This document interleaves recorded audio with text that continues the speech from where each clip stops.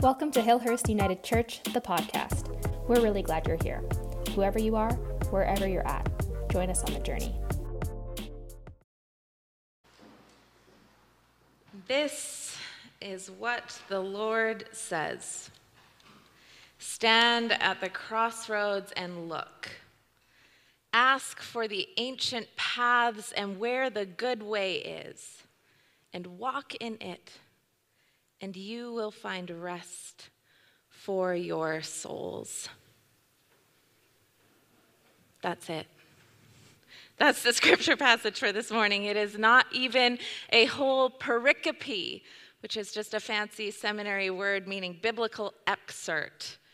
Some weeks, the scriptures hand us a nugget, a sentence, a word, and it speaks to us enough as it stands.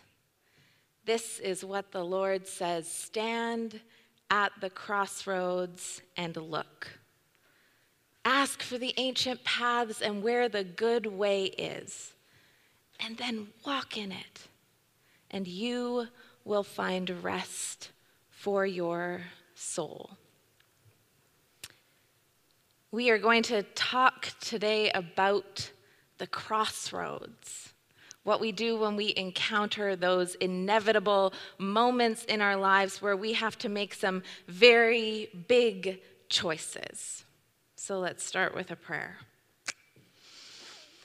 Creator God, you have given us the agency to walk our own paths.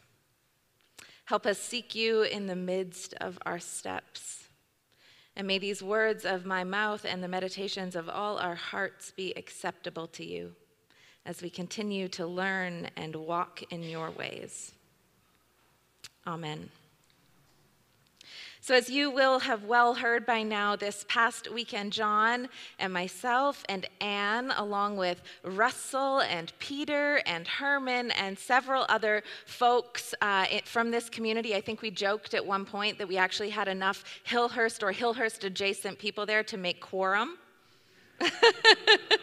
We were in Medicine Hat for our regional meeting, and this was the theme: at the crossroads. And the context was the crossroads we find ourselves at as communities of faith right now. And they brought in a woman named Cameron Trimble, who is an author and a faith leader and an airplane pilot, which I did not know had so much theological relevance, but it does. I need to pick up a side hobby.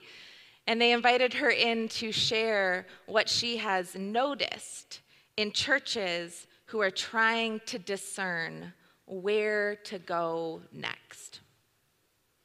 And Cameron had us do all sorts of fun activities over the weekend, like talk about what we think the year 2070 is going to look like for the world and for the church.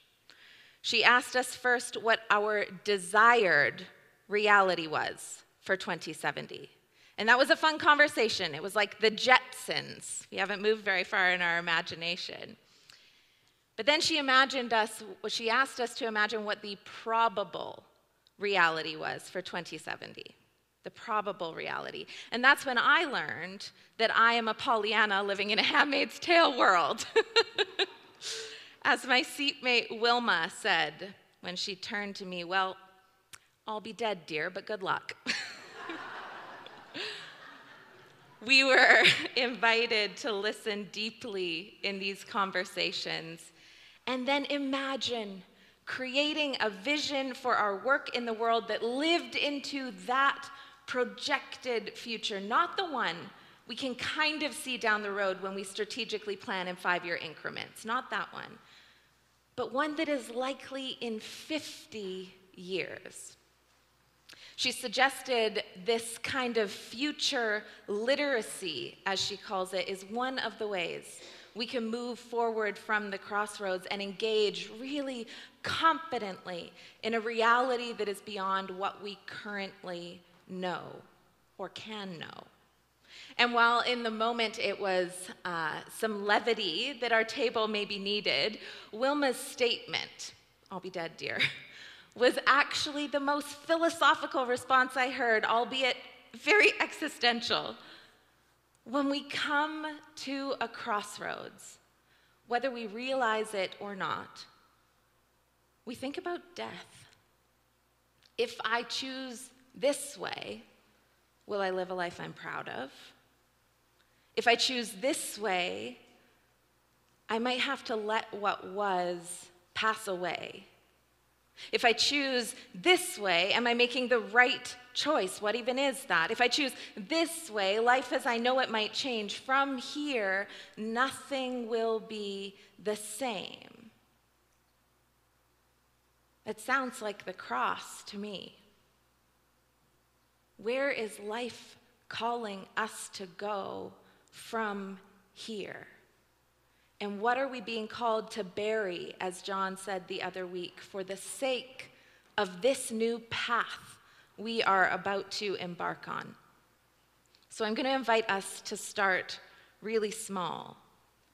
When you have a big decision to make, when you are discerning a choice or a way, do you go left or right, and there's no map, whose voice is the first that you listen to? That's the question I want you to take just a moment and turn to your neighbor and talk about. Whose wise voice do you turn to when you have a big decision to make? It's not rhetorical. Go ahead and have a conversation. You have just a minute.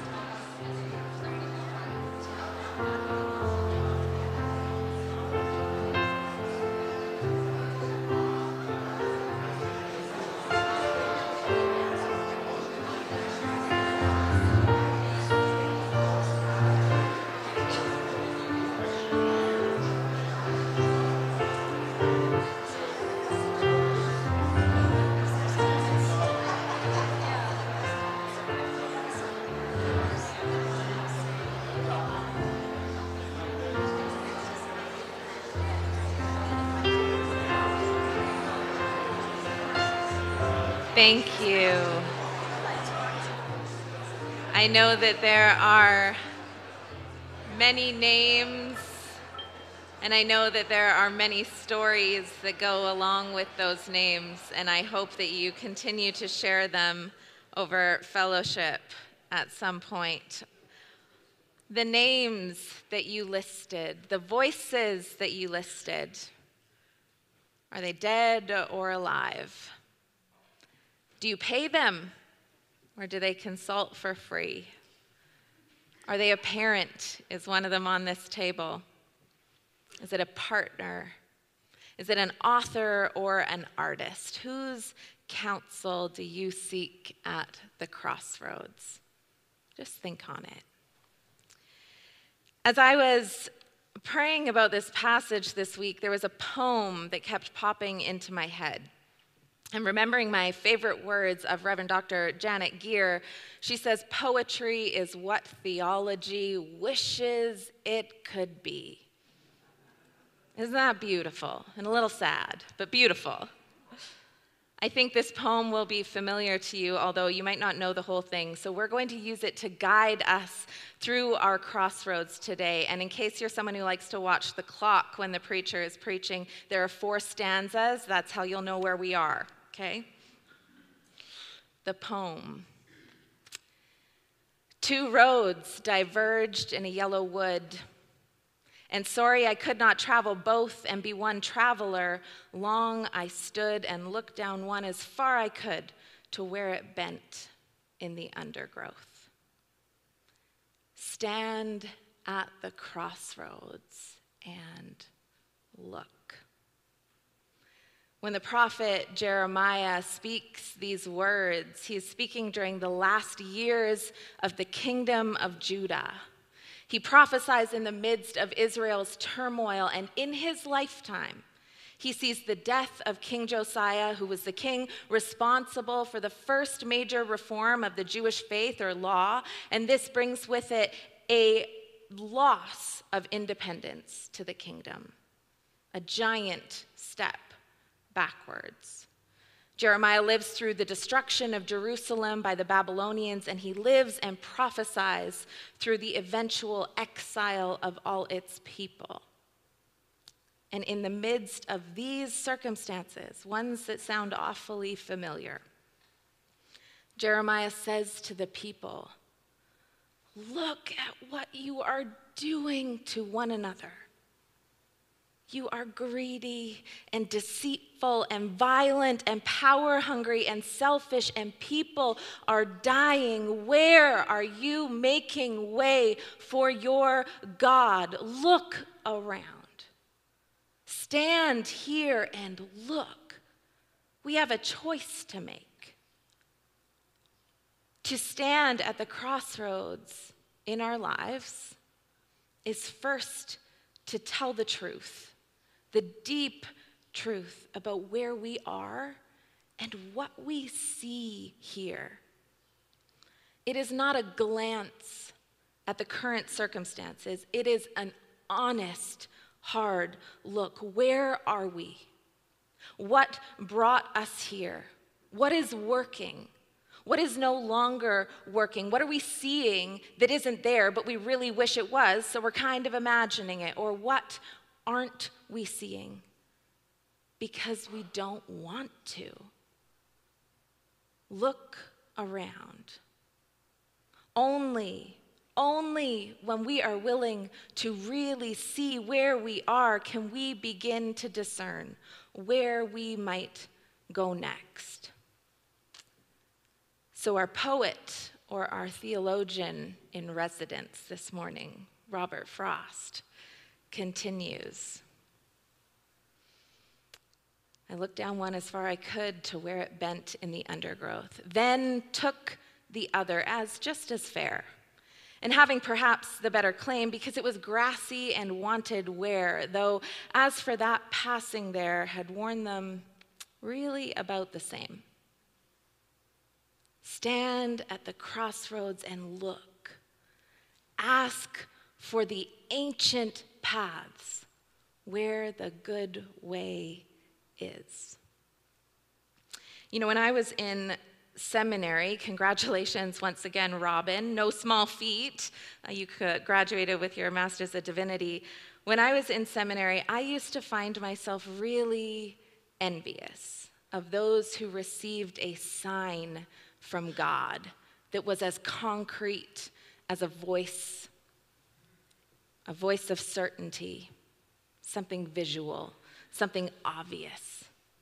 We call these burning bush moments, and I have never had one.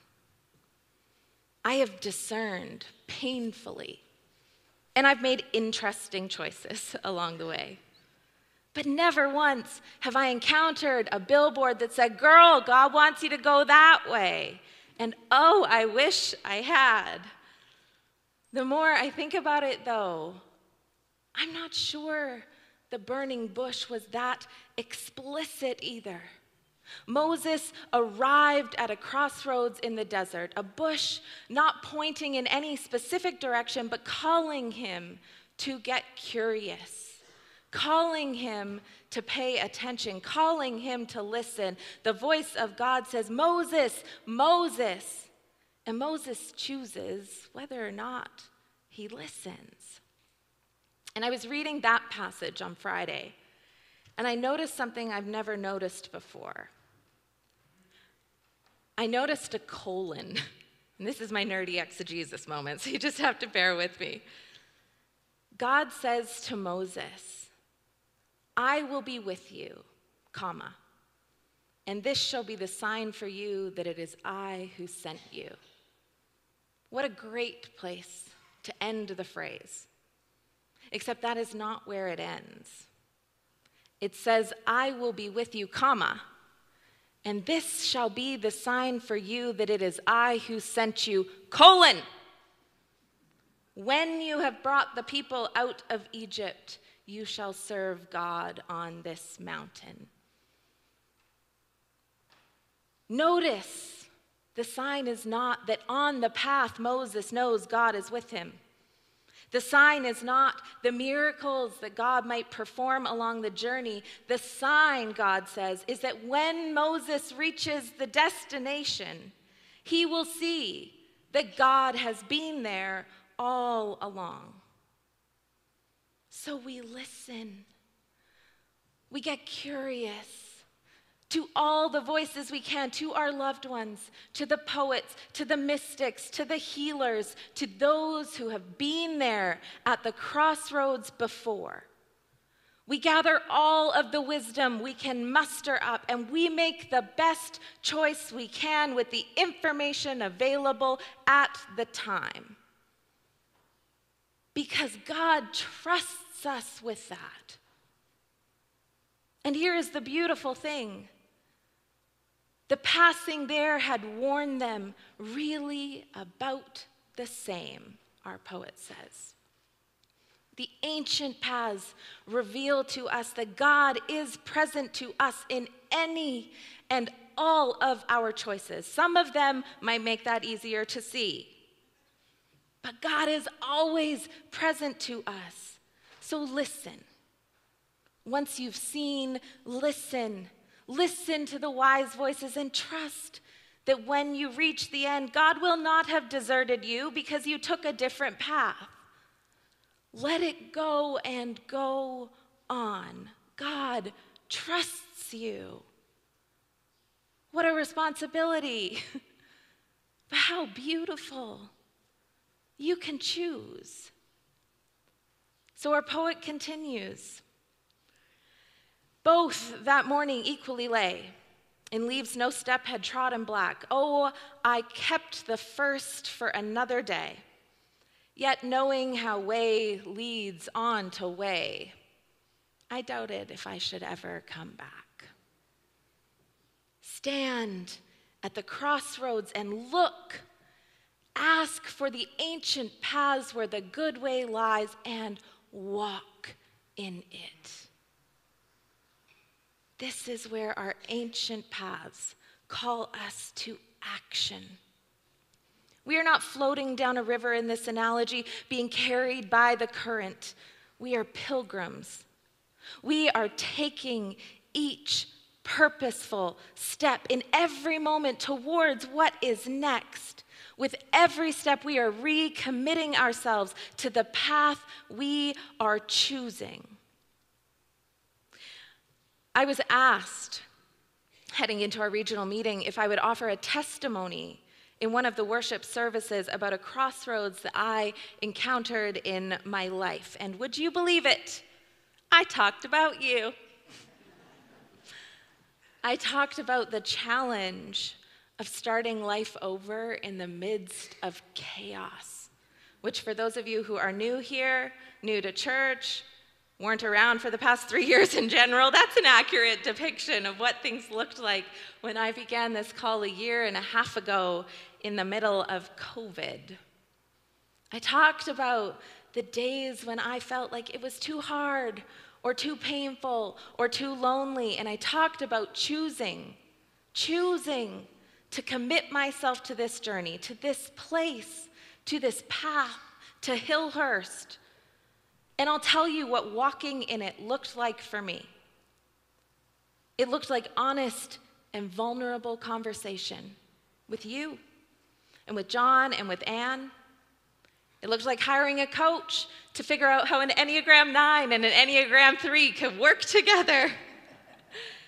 It looked like booking a week-long retreat to share wine together and eat food together and laugh into the night together. It looked like weekly coffee meetings where the only agenda item on the table was, how are you? It looked like listening. It looked like compromise. Ugh. It looked like play. It looked like a commitment to walking the path. We walk the path we choose, and we do it intentionally and with purpose. Finally, our poet writes, I shall be telling this with a sigh somewhere ages and ages hence, : 2 roads diverged in a wood, and I took the one less traveled by, and that has made all the difference.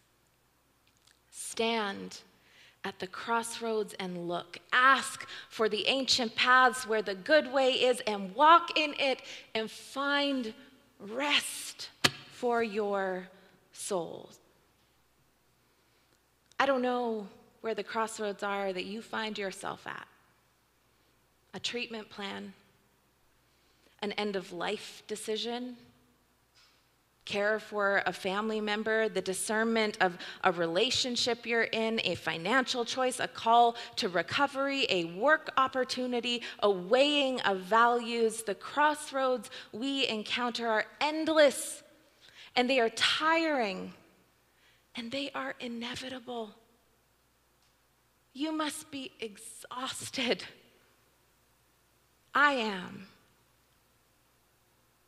Yesterday, a group of 25 of us met for Calling Hillhurst Home. That was our membership class that you saw the photo of. And one of the exercises we have you do is called the river exercise. And we ask you to look at your life like it's a river, where you've been, and plot on that river the key moments that have shaped who you are, that have shaped your spirit.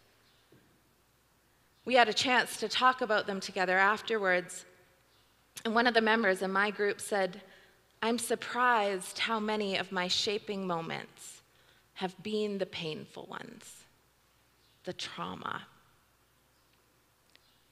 The crossroads can be really painful. To stand there and really see, to ask those questions, to let go and to go towards. That is a terrifying thing. But we go with the words of our Easter story, with fear and great joy. Because this is good news. The crossroads, or the cross, is where we meet the Christ. The Christ who walks with us and bestows grace upon us and holds our face in his hands and says, God has not forsaken you. Whichever path you choose. When you look honestly at that place, when you listen to those wise voices with ears open to great love, when you walk with purpose in that direction you have chosen, God says, I will be there. So we rest here. We rest with this community of pilgrims, of people who have each and every one of us stood at a crossroads. And we listen to them, and we love them. And we let them love us. And we know that we are walking an ancient path that will set us free. Amen. Thanks so much for tuning in to Hillhurst United Church, the podcast. If you enjoyed today's episode and are thinking about someone who might enjoy it too, we invite you to send it their way and help the podcast grow. We're really glad you're here, and we'd love to know what you thought about today's sermon. Leave us a review in iTunes or send us an email at communications@hillhurstunited.com. We'd love to hear from you.